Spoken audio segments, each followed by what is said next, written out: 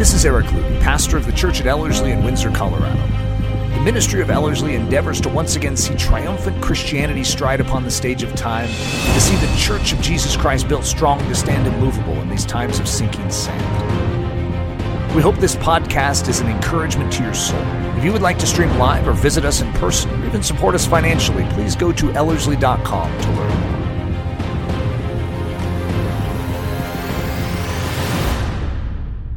I've forewarned you that this is an unusual message. I like unusual to start with, right? But this one is particularly, I utilized the situation to do something that actually is very, very meaningful to me. And sometimes when I do something that's very, very meaningful to me, it could be sort of like bringing out your baby album and showing everyone in here, it's like, and look what I looked like at the age of 2. And then this is when we went to Mount Rushmore, that type of a thing where everyone's like, oh, great. That's always the risk. At the same time, I've oftentimes found that when I work out of that reservoir of passion, that which is stirring inside of me, and allow the Spirit of God to work through it, something beautiful can happen. So this is called 28 years, and yesterday was the 28th anniversary for Leslie and I. The number 28 and 29 are very, very significant. There's a coffee shop in town called, Coffee 29, which all stems from this idea of 29, which comes from Job chapter 29. But that, you have to rewind the clock in my life quite a few years, and it's interesting because, Mike Hahn's here too. It's a very significant number for him as well, because that was a bonding point for us when we were sort of studying together what manhood was and looking at the template of Job chapter 29. And now I look at, what Mike and Krista are doing and caring for vulnerable children and proclaiming their value all over the world. But that was one of the things that led to 4 different adoptions for us. And Leslie and I named our marriage, I know this sounds very odd, but we gave our marriage a name, and it's called Barracks 28. And so you have to recognize there's certain things that are happening just right now, simultaneously in my life, which I'm a numbers guy already, okay? And every number is very, very significant to me. But I'm celebrating my 28th wedding anniversary, and that means that I've concluded 28 years, and I'm headed into 29. And so this is a significant year, and that's the way I look at it. I look at it as a foundation year for the next 20. And what is taking place, there's so many things, and for those of you that have been observing my life up close, I'm going through a metamorphosis as we speak in where I'm living, how I'm approaching ministry, how I'm bringing my family into this next season. It's a very, very significant season for me. And so the one challenge with today for me, since this is truly a message that I would say is dedicated first and foremost, of course, to Jesus Christ, but then maybe I should say secondly, to my wife. And my wife is sick this morning. So it was somewhat of a challenge for me because this was supposed to be a surprise for her. And so what am I supposed to do? Say, get well now. And so it's tough not having her here. Praise God for modern technology. She'll still hear this. But still, it's a loss.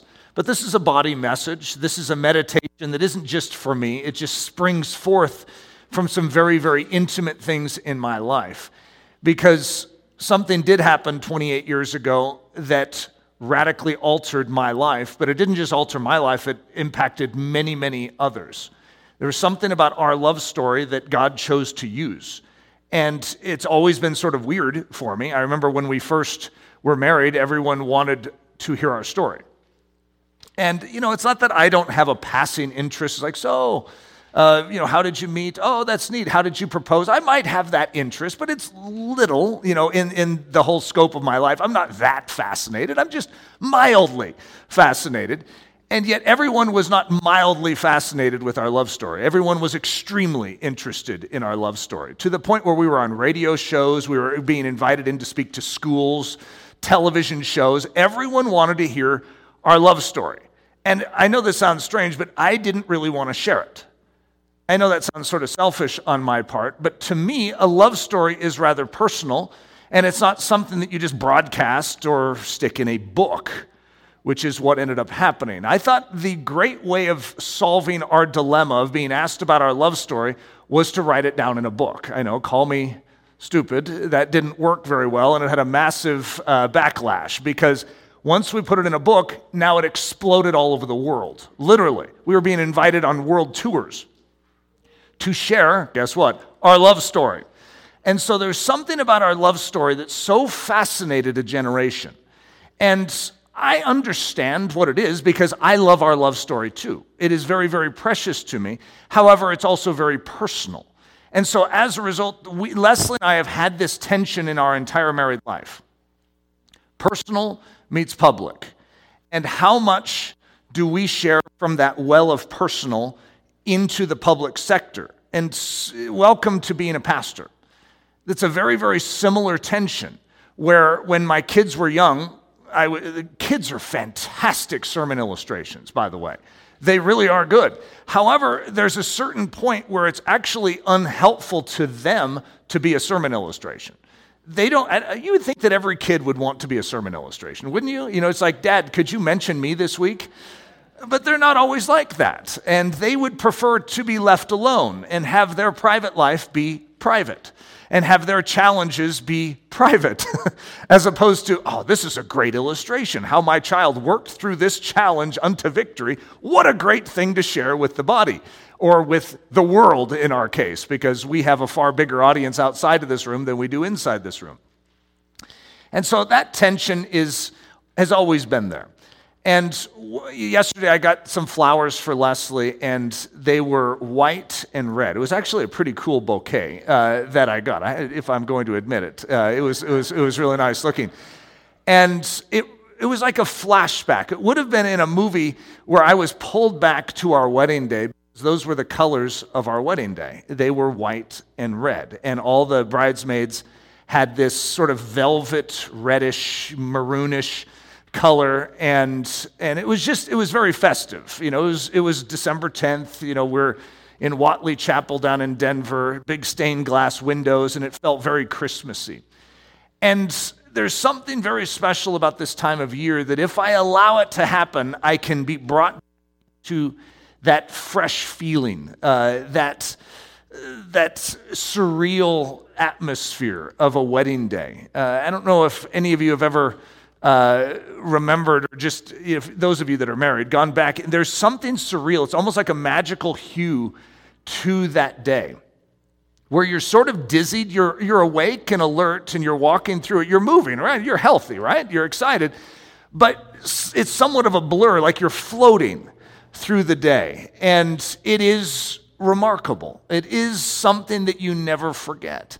And I can remember so many details about that day, and there's other days in my life I can't remember a thing about them, right? But I can remember vivid details about that day. So I'm going to bring you back, not to that day necessarily, but to that season, because that season, what it sprung forth into was one of the greatest seasons of testing my life has ever faced. My first years of marriage were not difficult because of my marriage. My marriage was the golden jewel in the midst of it. It was the challenges I walked into because Leslie and I decided to stand for Jesus as our first inclination of being married. It's like, let's leverage this for the glory of God. We were being invited all over the world to speak. Let's stand strong for Jesus Christ. And it's interesting, but if you're not trained for handling spiritual warfare, it can really catch you off guard. And we were not aware of what we were stepping into, and it did catch us off guard. So 28 years. Barracks 28. So I wrote a book for Leslie on our 20th anniversary, and it's called Barracks 28. And my subtitle is up there on the screen, The Couple Crazy Enough to Still Hope. There's a reason for that. And what I'm going to do, I'm going to call this like story time with Eric, but before we do that, I'll show you a few pictures. So this was our wedding day. Up on the stage with us, I was trying to tally it today because I used to say the number 270 as far as 270 years of marriage up on the stage from our parents and our grandparents all surrounding us and blessing. I was coming up with a number more like 240 to 250. I'm guessing because I don't remember all the wedding dates for everyone. But whichever way it was, it's a lot of strength that was standing there on that stage and blessing our marriage from the beginning. And I don't ever want to take that lightly. I don't want to take the things that God has given me and treat them as if they don't matter. I want to build upon that foundation. It was such a gift. There's Leslie and I. These are pictures, I think, that were taken with like an iPhone from our wedding album. So they're not very high quality, by the way. And the rest of the pictures I'm going to show you were taken, because this is the day when when everyone would scrapbook. So you would cut up pictures. So I don't have any like whole pictures. So I have all these cut up pictures in scrapbooks. So you'll notice the edges.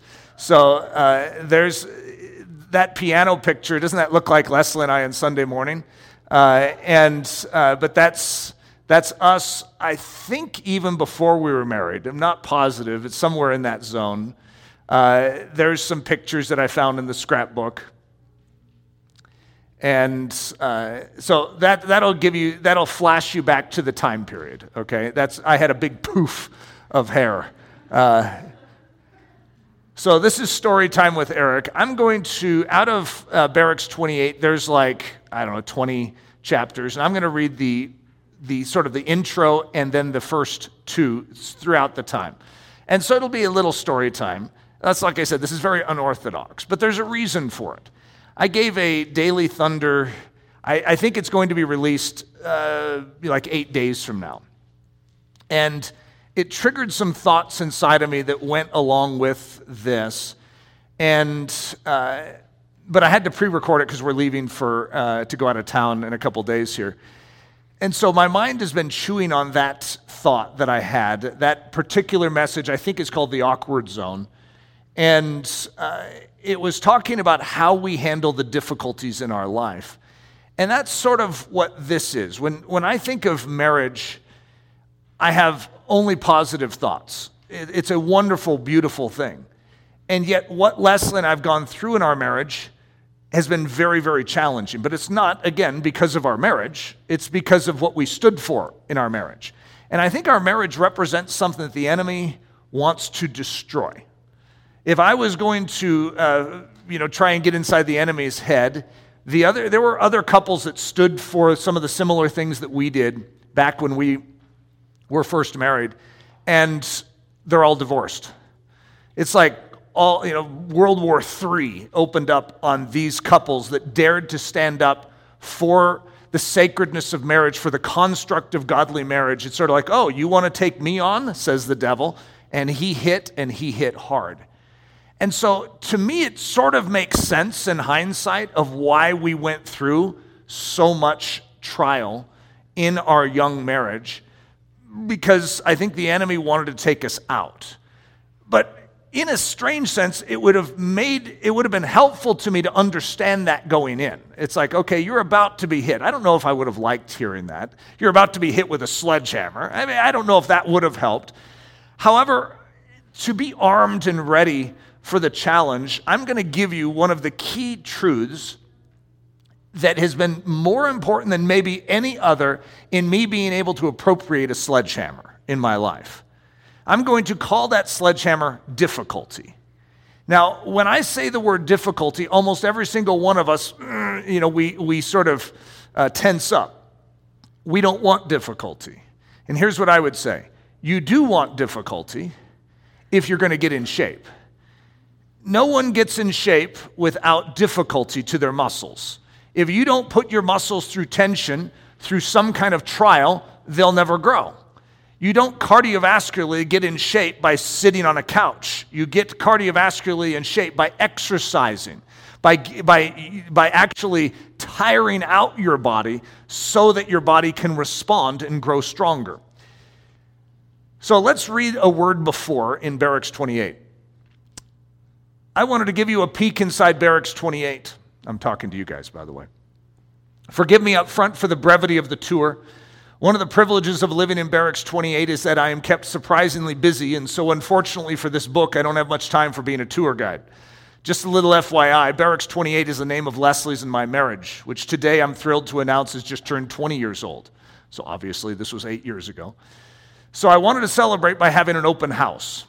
No, we don't actually live in Ravensbrück concentration camp in Germany. That is a common misunderstanding, since that is where the original Barracks 28 was. So I can understand your confusion on that point. Again, Barracks 28 is the name of our marriage. It's not the name of our hometown. You will quickly notice how snug this barracks is. You are certain to think that all those memories cannot possibly fit into our 20 short years together, but alas, they have. It's tight quarters for all our many adventures, but though sometimes it is difficult to find a bunk for our next major event to sleep on, we love the intimacy that the smallness of the room affords. Before we enter, there are a few things that are important to understand about Barracks 28 prior to stepping foot inside it. For many, a great love story would be described as a peaceful hermit's cottage hidden in the veil of ease and comfort and wholly untouched by the struggles and battles of this life. And whereas I agree that such a love story would be outwardly appealing, it would be missing something. It would be missing the one necessary ingredient that makes love stories grand. And that one ingredient, though it is often deemed the enemy of romance, is in fact the great advocate of it: difficulty. Leslie and I have had more difficulty in 20 years than most marriages would have in 20 lifetimes. And as a result, we are possibly the happiest couple on earth. You see, difficulty is not the damper to beauty, but the catalyst to it. Like the torrential winds that make the oak tree strong or the heat and pressure that make the diamond shine, difficulty is the great gift to a marriage. Its fragrance is not of the Bath and Body Works variety. Difficulty. Leslie and I have had more difficulty in 20 years. I don't know if this is a repeat. I can't quite tell, but we'll keep going. Leslie and I have had more difficulty in 20 years than most marriages would have in 20 lifetimes. And as a result, we are possibly the happiest couple on earth. You see, difficulty is not the damper to beauty, but the catalyst to it. Like the torrential winds that make the oak tree strong or the heat, the pressure that makes the diamond shine. This is really odd. I'm sorry, guys, that the way I copied and pasted, I'm not sure how this worked, how I can copy and paste three things that way. Its fragrance is not of the Bath and Body Works variety, and though it is an acquired taste, it is the most supremely delicious odor to the soul, especially when that soul chooses to welcome it instead of run from it. Leslie and I do not live in a peaceful hermit's cottage, but that isn't to say our life isn't marked by an extraordinary peace. We don't live hidden in the veil of ease and comfort, but that isn't to say our life isn't marked by the most divine heavenly comfort. And no, we do not have a marriage untouched by the struggles and battles of this life, and yet I wouldn't trade places with one other man in all the world history. I don't want a cozy romantic hideaway. I want Barracks 28. What you're about to see is precious to me and Leslie. It is our life. For a couple that is always smiling, always laughing, and always singing, I realize you may have expected something quite different than a barracks. There may be a bit of acclimation period for your souls as you enter. I mean, it's Eric and Leslie Ludy, the authors of When God Writes Your Love Story, When Dreams Come True. You expected flowers, rhymes, and the endless whispering of sweet nothings, and you probably didn't expect Barracks 28. How could we, you ask, name our love story Barracks 28? When you step into our humble abode, you will see why we call it Barracks 28. We actually live in a war zone. We, the Ludy lovebirds, are, well, how do I say this? We are not liked by everyone. For those of you that are fond of us, you may not understand this, but after all, we are so nice, so smiley, and so kind. But Leslie and I constantly hear the cacophony of threats, jeers, and taunts outside. Over the years, false accusation has been spray painted on our marriage like graffiti, and betrayals have shaken our little abode like bomb blasts. Now, please don't think that this is some plea for pity. There is no need for pity. We love our life. This is the very stuff that has made our love story so amazing. We love our cozy marriage in the midst of all this danger. We cherish our Barracks 28. Leslie and I love the stories of suffering Christians before us. Wurmbrand in Romania, Deibler in Indonesia, the Ten Booms in Holland are some of our favorites. We have read and reread these stories and hundreds like them. We cherish the triumph that flows out of difficulty when Christ supplies the grace. Leslie and I have a special spot in our heart for Betsy and Corey Ten Boom. Their story, though it may not be the most dramatic of all the amazing tales, to us has been probably the most endearing. Leslie and I named our marriage after the Ten Booms' actual home during World War II, for they really did live in Barracks 28, at the actual Ravensbrück concentration camp in Nazi Germany. It was in this death camp that over 900,000 women were ruthlessly killed. And it was in this place of difficulty that Betsy and Corey demonstrated to Leslie and me how to transform the challenges of life into the true strength and beauty of life. Ravensbrück was a place of despair for tens of thousands of women who had nothing to hope for in life but a miserable death. But it was said that Barracks 28 was the place crazy enough to still hope. That simple statement means so much to us, the place crazy enough to still hope. In the midst of a generation where the heavenly beauty of married love is nearly lost, Leslie and I desire to be known as that couple crazy enough to still hope. This is not just a short tour of our last 20 years, but it is a tribute to the one who has shared this beautiful battle-worn barracks alongside me. I wrote this for Leslie, my love, my bride, my companion, my dearest friend, my confidant, my constant encourager, my girl. Corrie ten Boom was not alone in Barracks 28. God gave her Betsy. Leslie, you have been my Betsy. So the word difficulty, I don't know why it is in our dialect such a negative word. But I could ask you if I gave a pop quiz on if difficulty is a positive or a negative word, I could almost guarantee that 100% of us would lean towards negative. Part of that has to do with our culture and our upbringing. When a word is presented as a negative word throughout your entire life, it's sort of hard to conclude otherwise. And yet, the idea behind difficulty in Scripture is going to be presented very different than the way our mind naturally responds to it. So if you were to say, to God, is difficulty a negative or a positive? Well, that's a trick question, isn't it? And because the enemy is up to no good in this world, he is seeking whom he may devour. He has come to steal, to kill, and to destroy. So he is a cause of difficulty in our life. And if I were to say, well, is God supportive of that? I say, well, God is not a supporter of what the enemy is doing. However, God will take what the enemy does, what he wields to create hazards, difficulties, trials, tribulations in our life, and he will work them for good. And so if you were to look at it through that lens, you're going to say, well, so when difficulty comes, God works good in my life through it. I become stronger through difficulty. So difficulty to a believer, whether the difficulty comes from Satan himself or from just the natural trials that emerge in life, actually is a positive thing to each of us. So I say difficulty, the one necessary ingredient that makes love stories grand. So technically, I'm not really talking about love stories in general. You don't have to have a love story to appreciate this message. However, it's a truth. When you think of a great love story, you don't think of difficulty as making it a great love story. You think of the absence of difficulty. That's what would make a great love story, when in actuality, that's not true. When a couple goes through difficulty together and overcomes it in accordance with the grace of God, they grow closer together and the warmth of their intimacy expands. So what you've done is you've actually created a greater love story. How? Through difficulty. So this is a quote, from my well-known work, Barracks 28. Though difficulty is often deemed the enemy of romance, it is in fact the great advocate of it. So it seems at first blush to be the enemy of a love story, beauty, romance, when in actuality, it's the greatest fan. It is the greatest cheerleader to that romance. So I'm going to take that word, difficulty, and I'm going to change the way I said it. Last time I said love stories, so I'm going to change it to be more applicable to all of us.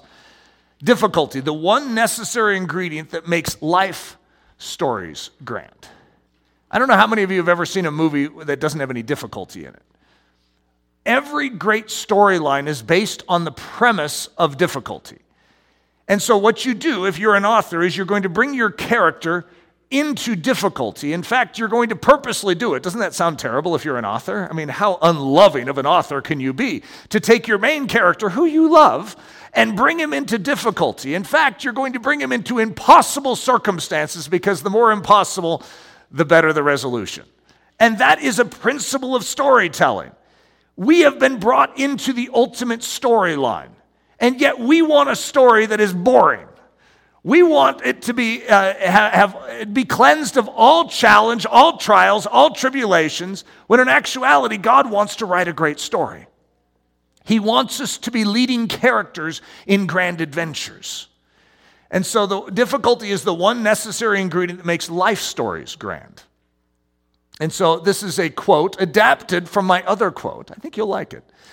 Though difficulty is often deemed the enemy of beauty, zest, and happiness, it is in fact the great advocate of it. So in other words, some of you are after beauty in life, zest, happiness in life, and actually the great sponsor of this is difficulty. I know that sounds so ridiculous that I would even say it out loud. It's like, Eric, do you actually mean this? I mean, you don't actually think we're buying this, do you? I hope you do.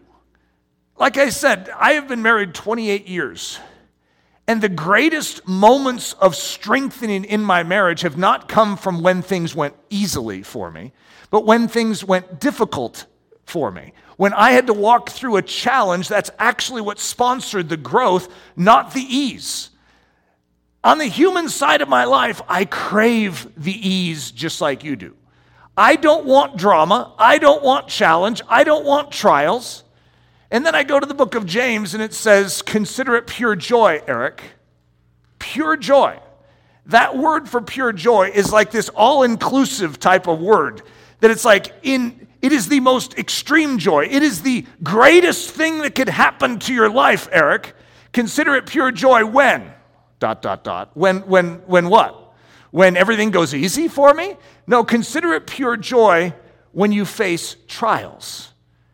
And then it says of many kinds. There's a lot of different ways you could define that last statement. But basically what it means is any and every trial you could ever face, consider those your greatest joy. Now, for most of us, if we were to go around and say, what is your greatest joy? Let's share what you consider your greatest joy. What would bring joy to your life? Most of us, even though we're solid biblically, would not land there unless we were trying to be super spiritual here. It's like, and I just really love trials. Because that isn't our natural man. That's not how our natural man thinks, when in actuality, this is how God wants us to think. This is the framework of thought that God wants us to have, that we consider it true joy, pure joy, when we face trials of many kinds. That trial is a blessing to us. We might as well enjoy it. So here's our scripture, James 1, 2 through 4. My brethren, that's us. Count it all joy when you fall into various trials, knowing that the testing of your faith produces patience. But let patience have its perfect work, that you may be perfect and complete, lacking nothing. So this is what my podcast was about, which is in about 8 days. And it was about the comfort zone versus the awkward zone. And if I were to give you a choice between the comfort zone or the awkward zone, have you ever been in the awkward zone? Have you ever gone up to someone to share the gospel with them and they're not too excited about hearing it? And you sort of fumble over your words and you're a little nervous and it just doesn't come out very well and clearly? Awkward. That's called the awkward zone. And there's none of us that like that zone. We're not like in that moment going, oh, this feels good. In fact, we're sort of just wanting to go hide in a closet, right? And act like that didn't happen and hope we can just sort of erase this memory from our past. Welcome to Christianity, people. Christianity is in the awkward zone. That's how we live it. Every commission that Jesus is giving us is to go against a social grain. It goes into that territory. Your natural man retreats from it. I get that. I understand that. So does mine. However, you are being invited into what we could call the awkward zone for a lifestyle. In other words, it translates as foolish to the world. And God says, welcome to my world. He says, are you willing to come follow me? To do that, you need to deny yourself. You know that cool guy that likes to look good to everyone, that likes to sound intelligent to everyone? Yeah, you need to deny that. Pick up your cross. Yeah, that one device that kills you, that actually makes you look like a criminal in the world's eyes. Yeah, pick that up and come follow me. Like, there has to be a different way than this. Wait a minute, let's think this through. You see, the American Christian culture has done everything it can to sanitize that version of Christianity. We don't want to go in that direction. I like to look good to people. It's a natural bent I have. I don't want to look odd, funny, weird. That isn't something we all desire to achieve. When you stand before your mirror in the morning and you're getting ready, I don't know how many of you go, I look too normal. I look too good. I would like to look worse. In other words, we all want to have our best face on. We want to have the best smell on. We don't want to be uncouth, buck-toothed. We want to be pleasing to the world. And I don't see anything wrong with taking care of yourself and having good hygiene. I think that's Christian, right? I think we should be pleasant. I think we should reveal the kingdom of heaven in and through the way we care for ourselves. However, we need to recognize that we have a fragrance that God's like spritzing on us. We like try and smell good, and then right before we leave, God goes, you represent me. We're like, that's not going to translate well to some people out there. It's like, I know. But this is what it means to follow me. And so we choose to give up a comfort zone and accept an awkward zone as our life. We all have a natural bent, just like we do with the word difficulty, to avoid it. And we all have a natural bent as believers to avoid awkward and to enter comfort. One of our greatest ambitions in life, even though we don't say it out loud, we say it indirectly, is comfort. We want comfort. And it's interesting because I think most of us would probably say happiness. That's like the human reasoning, right at its core.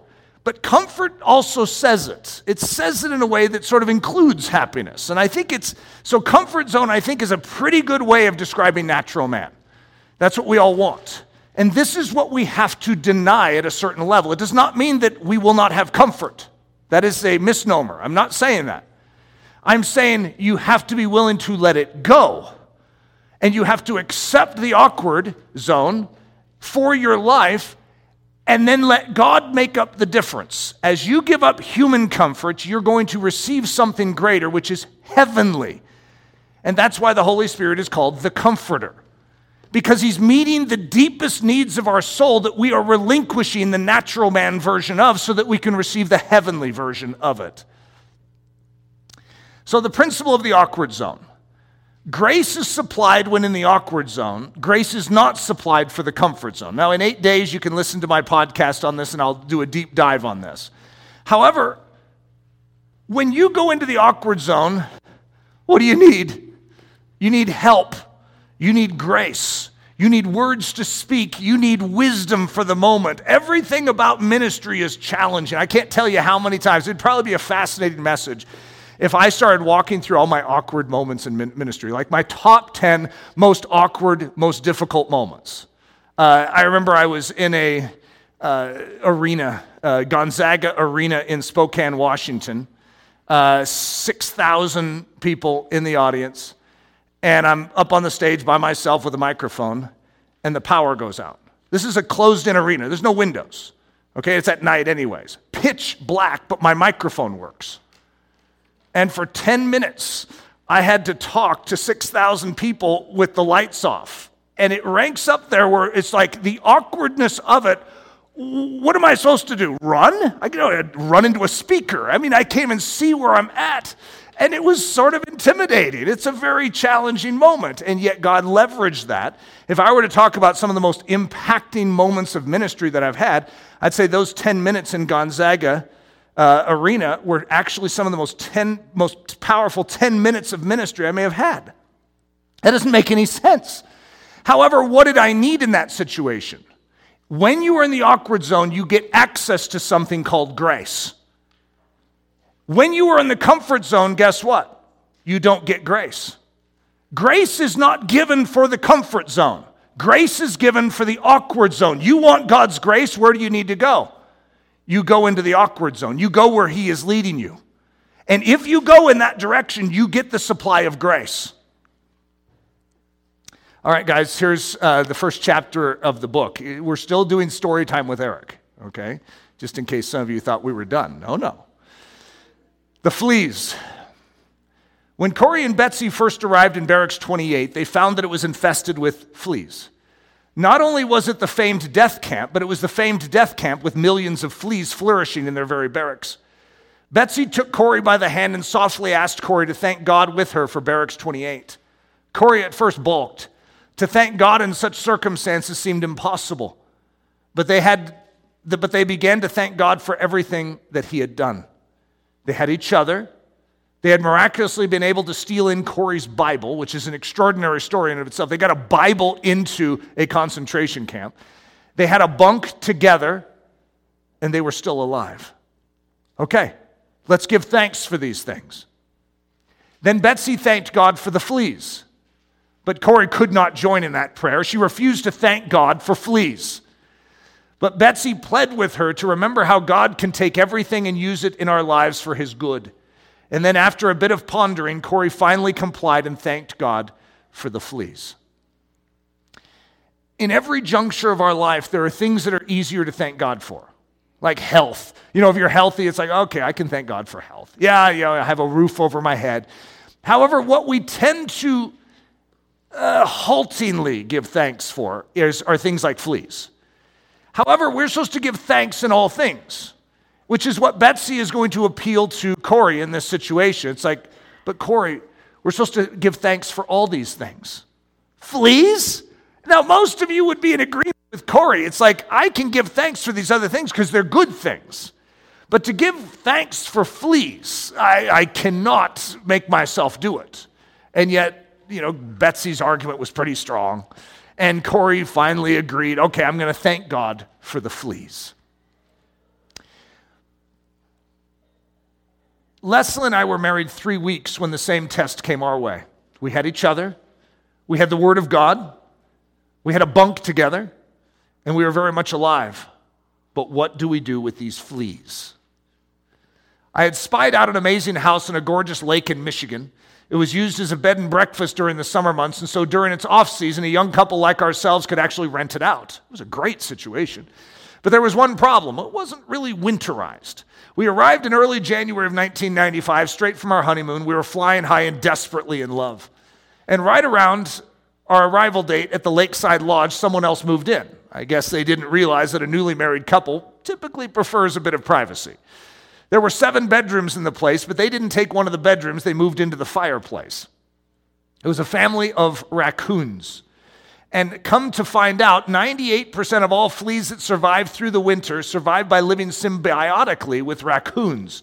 Whether that is true or not, it sure did explain our flea infestation.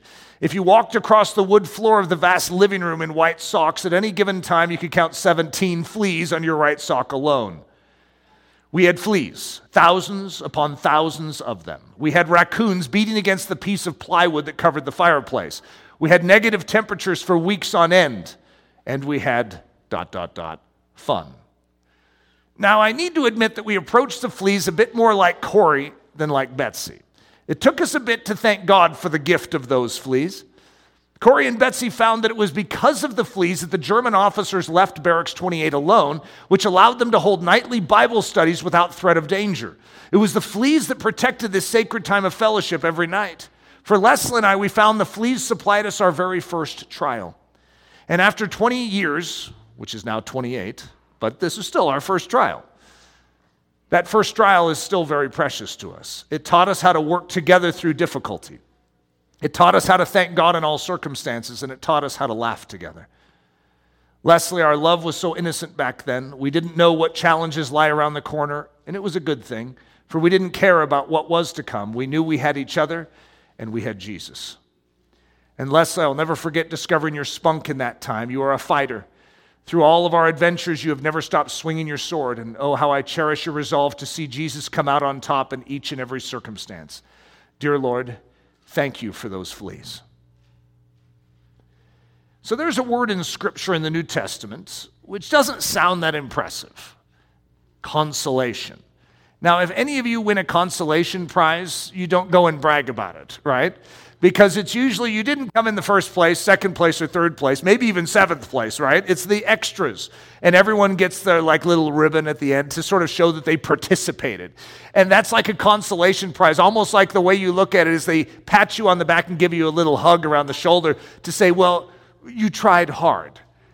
And no one wants a consolation prize. So it's funny when God uses this word in the New Testament.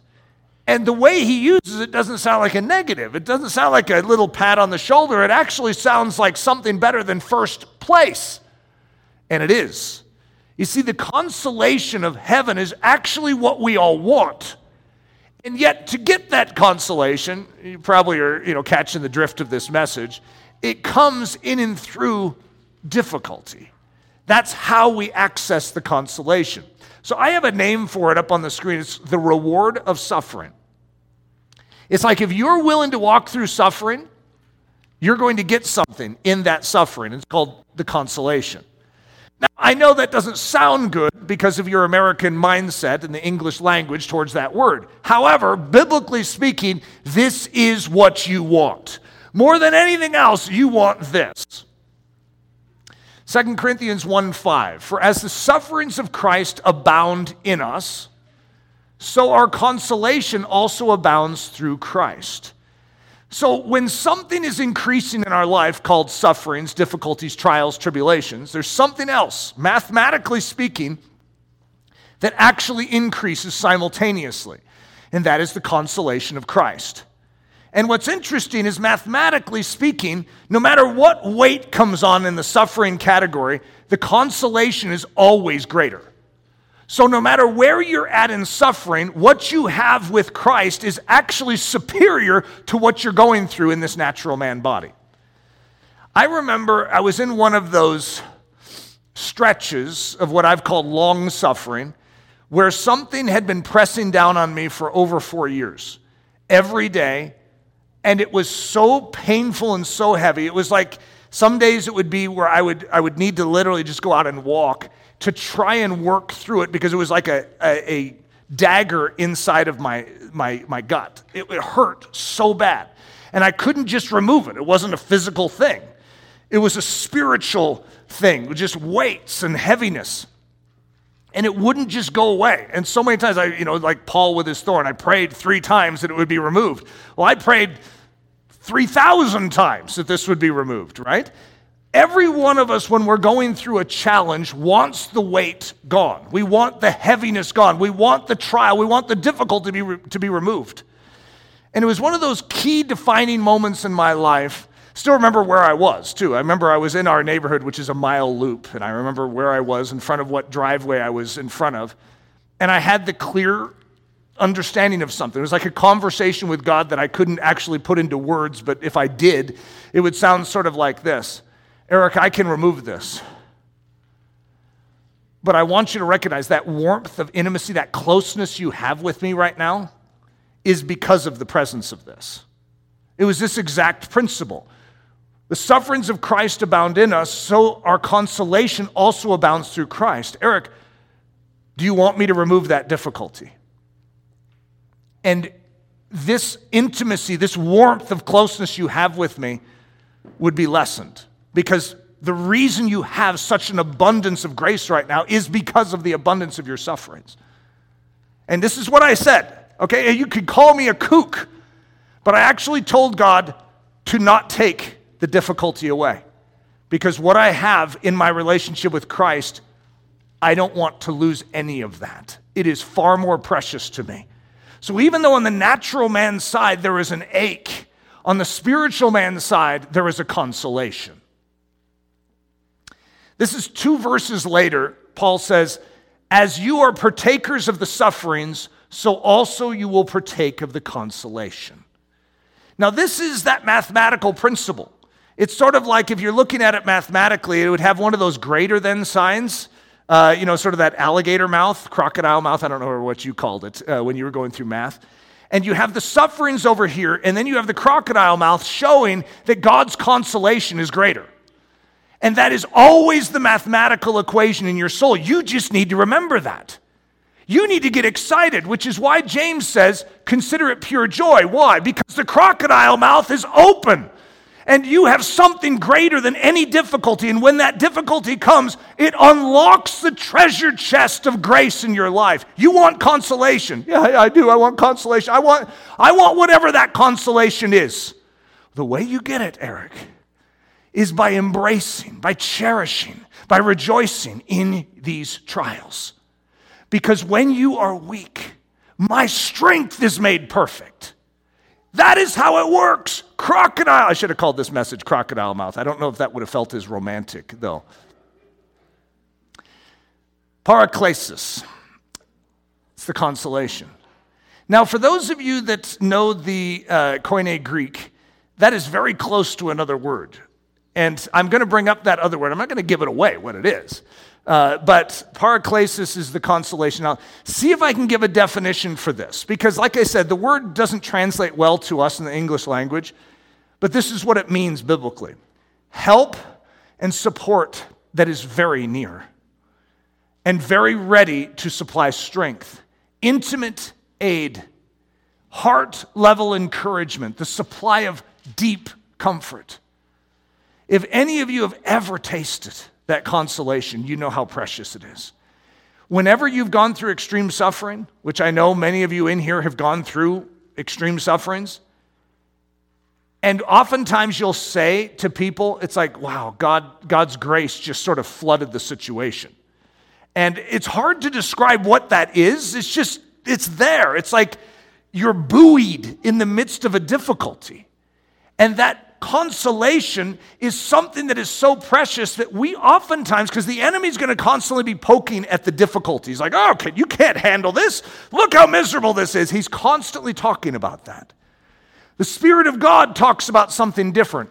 Embrace this, rejoice in this, cherish this. This is where this is where I can supply you that heart comfort, that deep soul comfort. So, guys, story time with Eric has one more chapter, all right? The lack. This is right in the beginnings of our marriage, and what difficulties we are going to face as a couple following this. I mean, it's almost laugh out loud that I would read this as a symbol or an example of a challenge, because this is not a challenge, right? But any of us that have grown in grace know that when we're first learning to ski on a bunny hill, it's hard. Then we go on to a green, and it's like, whoa, terrifying. When you get to a blue, you look back at your green and your bunny hill, and it's pathetic, right? I mean, it's so easy. It's like, I could do that in my sleep. And God is growing you in grace, so you look back on some of your miniature trials, but at the time, that was Everest. That was the biggest trial your soul had ever faced, and what did you need? You needed grace for it. And this story is very dear to me. Okay, I'm just about to share with you guys something that is so close in me, because this is at the beginnings of where God began to acquaint me with his presence in difficulty. I lived a charmed life, and so did Leslie. In fact, there were times I felt sort of guilty growing up because my life was almost too good. Like both of us come from very strong families. Both of us come from having parents that invested deeply into us and showed us the way of the King and introduced us into an intimate walk with Jesus. To whom much is given, much is required, right? And so I was given a lot. But that doesn't mean I'm excluded from being built the way God builds his saints. And though I was entrusted with a lot, I was still a little dim-witted when it came to what we're talking about today, which is the important role that difficulty plays in the formation of strength. The lack.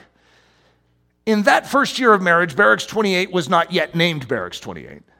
Technically, we didn't have a name for it, but if we had, we certainly would have referred to it with nomenclature much more innocent and sweet.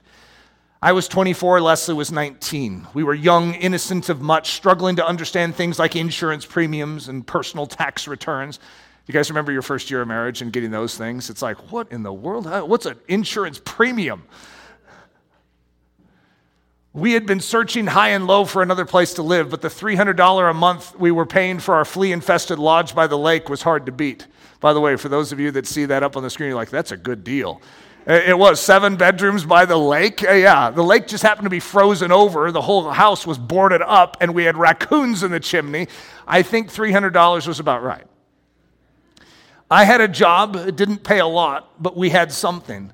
But a fixed income is exactly that, fixed. Our original budget included enough to rent this $300 place by the lake. We maybe had a $200 buffer each month. But those of you who are married know how likely a buffer is to still exist come the end of the month. Everything we looked at in the newspaper was out of our price range. The closest thing to our $300 current rent price was $550. So we went and checked the place out. It was situated next door to a known drug dealer in the area, and let's just say there was a reason why it was the cheapest place for rent in all of Kalamazoo, Michigan. There was no way I was going to leave my wife there every day while I was at work. The next best option came in around $700. It was small, but it was clean, so we snagged it up. We didn't technically have the money for it, but as a new husband, I had to do something to move us into a more viable living place. After all, a house full of raccoons and fleas is certainly fun, but not ideal for the long haul. This move to West Main Street was amazing for the two of us. Leslie fixed up the place the way Betsy fixed up Barracks 28. She made it heaven. Without a dime to spend, she somehow made it beautiful. It was ours, and it was without fleas. But this move to West Main Street also came with some new challenges. We had absolutely Zippo in the bank, in our pockets, or in our catch-all drawer in the kitchen. We used everything we had to make it through each day. Corrie ten Boom used to tell the story of her vitamin bottle. Well, in the concentration camps, Corrie somehow had a Bible and a vitamin bottle.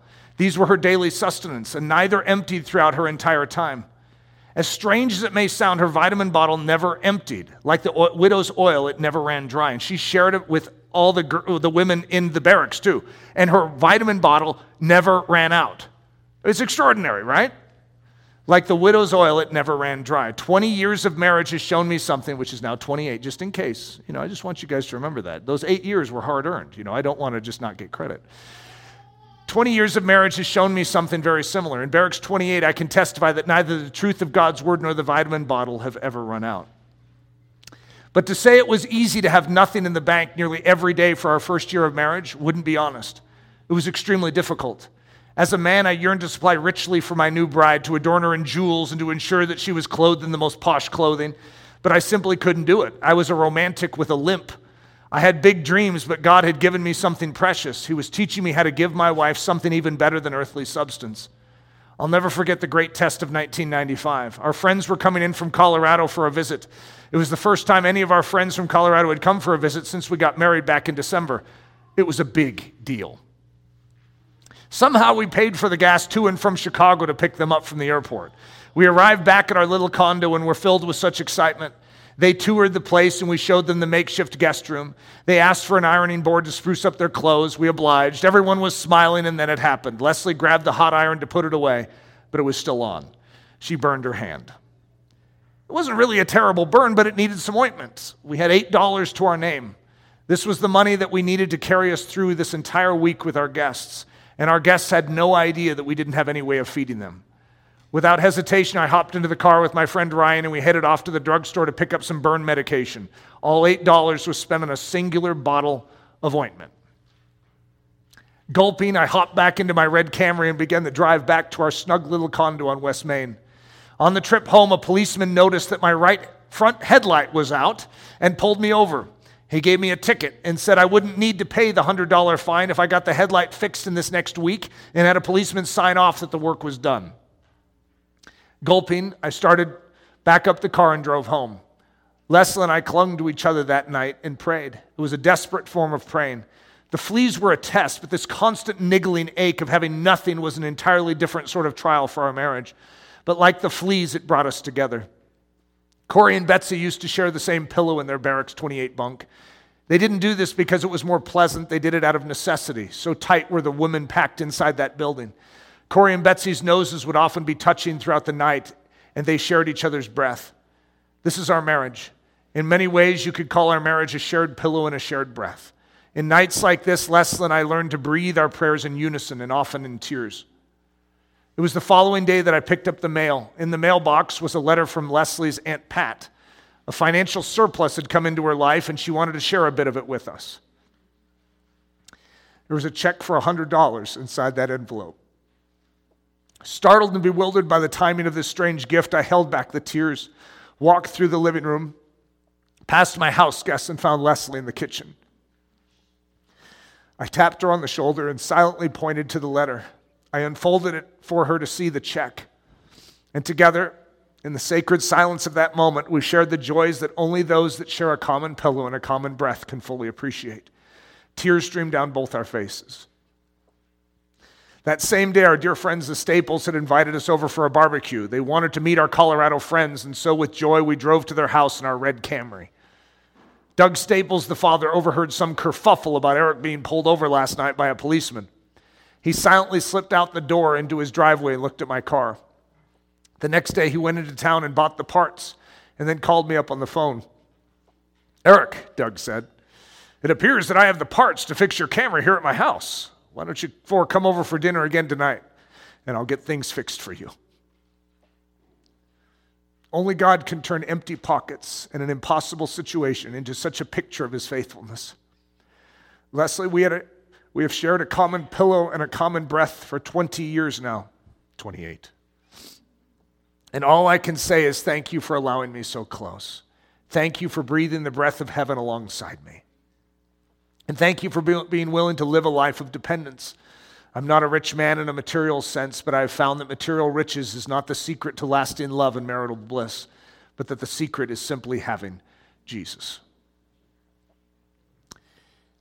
So here's our word for consolation in the Greek, paraklesis.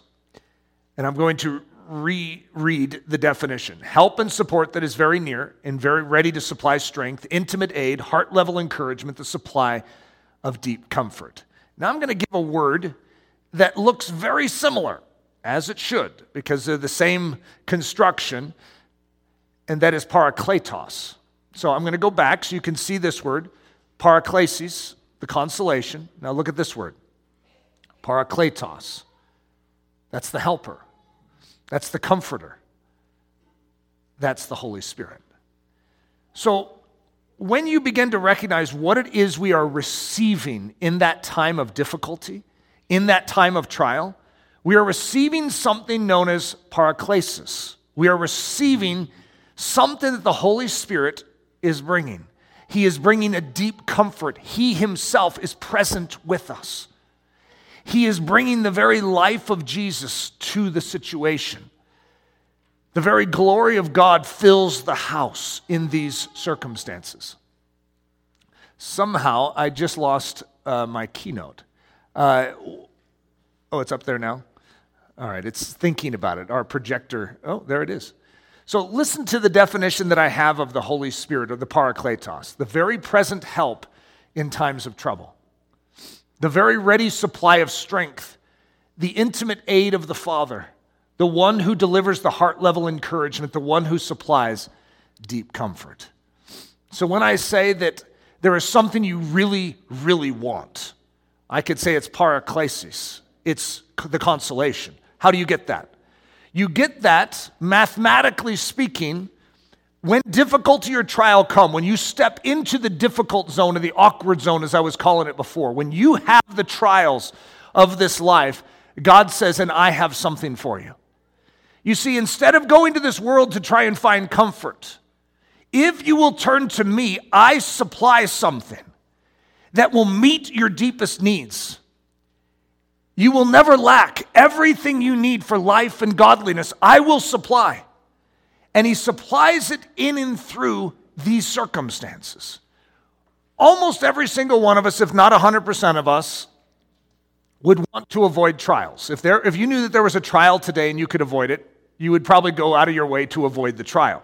And I'm not necessarily saying that is wrong, that if there was a pothole in the street, you should just run right through it and see if your car can survive it. That isn't the wisdom of heaven either. If you know something is up ahead, you would steer around it. However, there are certain things that you can't steer around, and that's what we're talking about. We're talking about that which life is going to deal out to us, that is meted through the hand of God, through his providence. And you are going to encounter difficulty, trials, and challenge, not because God doesn't care about you, but you will discover the care of God in and through it. The revelation of God's nearness is more understood when we are going through challenge and trial and difficulty than it is at any other time in our life. And so as a result, when you brush up against trial, when you brush up against difficulty, I want to give you a tactical maneuver. You immediately appreciate it. You immediately turn heavenward and say, God, you are a very present help right now. God, your crocodile alligator mouth is open, and I have more than is sufficient for that which is coming against me right now.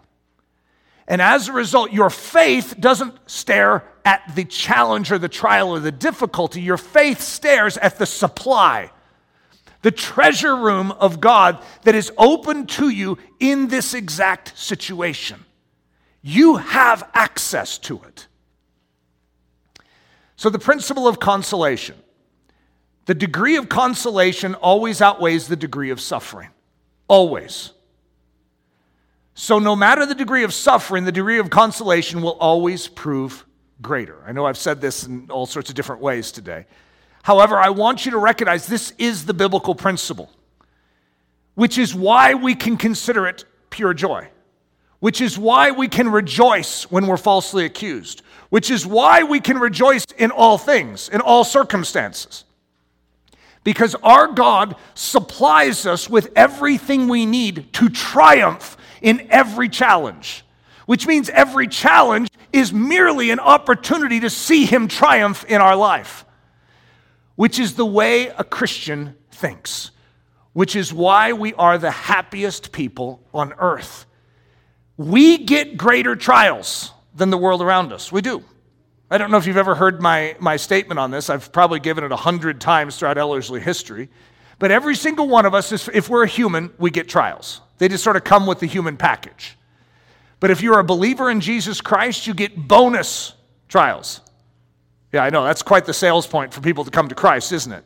Unless you know what comes out of those bonus trials, right? If you're a leader in and amongst the church of believers, you get bonus. And there's a few of you in here that know exactly what I mean by that. It's like you immediately begin to think, it's like, God, I'm thinking of downgrading my position so I don't stick my head up out of the trench. You know, when the enemy's shooting bullets at you, there's a trench and you hide behind it. But a leader, you know, it's like God's sort of lifting them up and like, God, this is a little uncomfortable. They got a sight straight on me. And he's like, I'm watching out for you. Yeah, but it's sort of uncomfortable. They're aiming that gun right at me. And so there's a tendency to want to get away from leadership because leadership adds a bonus quality. But the same thing is true with moving forward in your Christian life. You just take a step forward. You start sharing Jesus with the world around you, and you're going to notice that your difficulty levels will increase.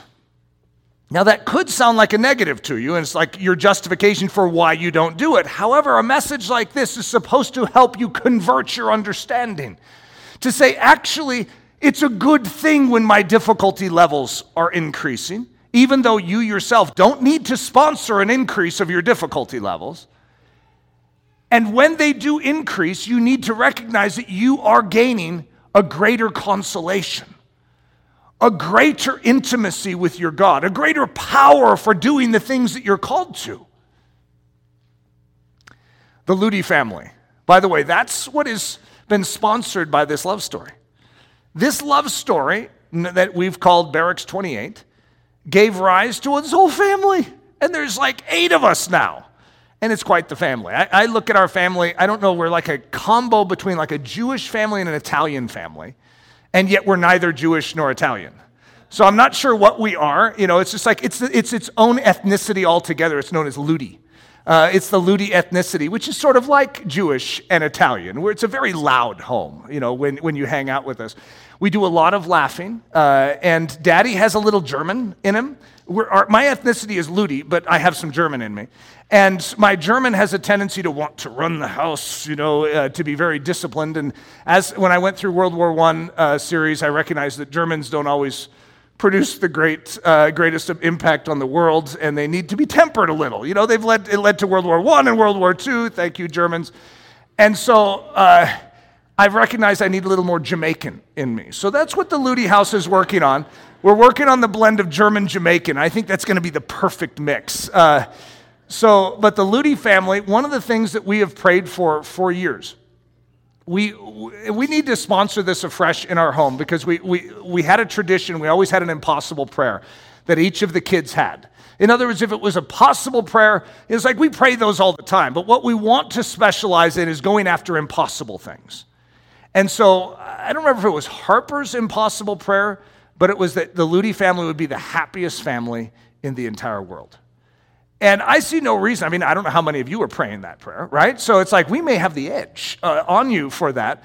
But if this was an Olympic event called, living the Christian life, and the happiest, most joy-filled, most rejoicing, the ones that handle difficulty the best, wouldn't that be a great competition for us to have? Could you imagine if that was an Olympic event? Trials come your way, and it's like there's some measurement or test on how you handle it.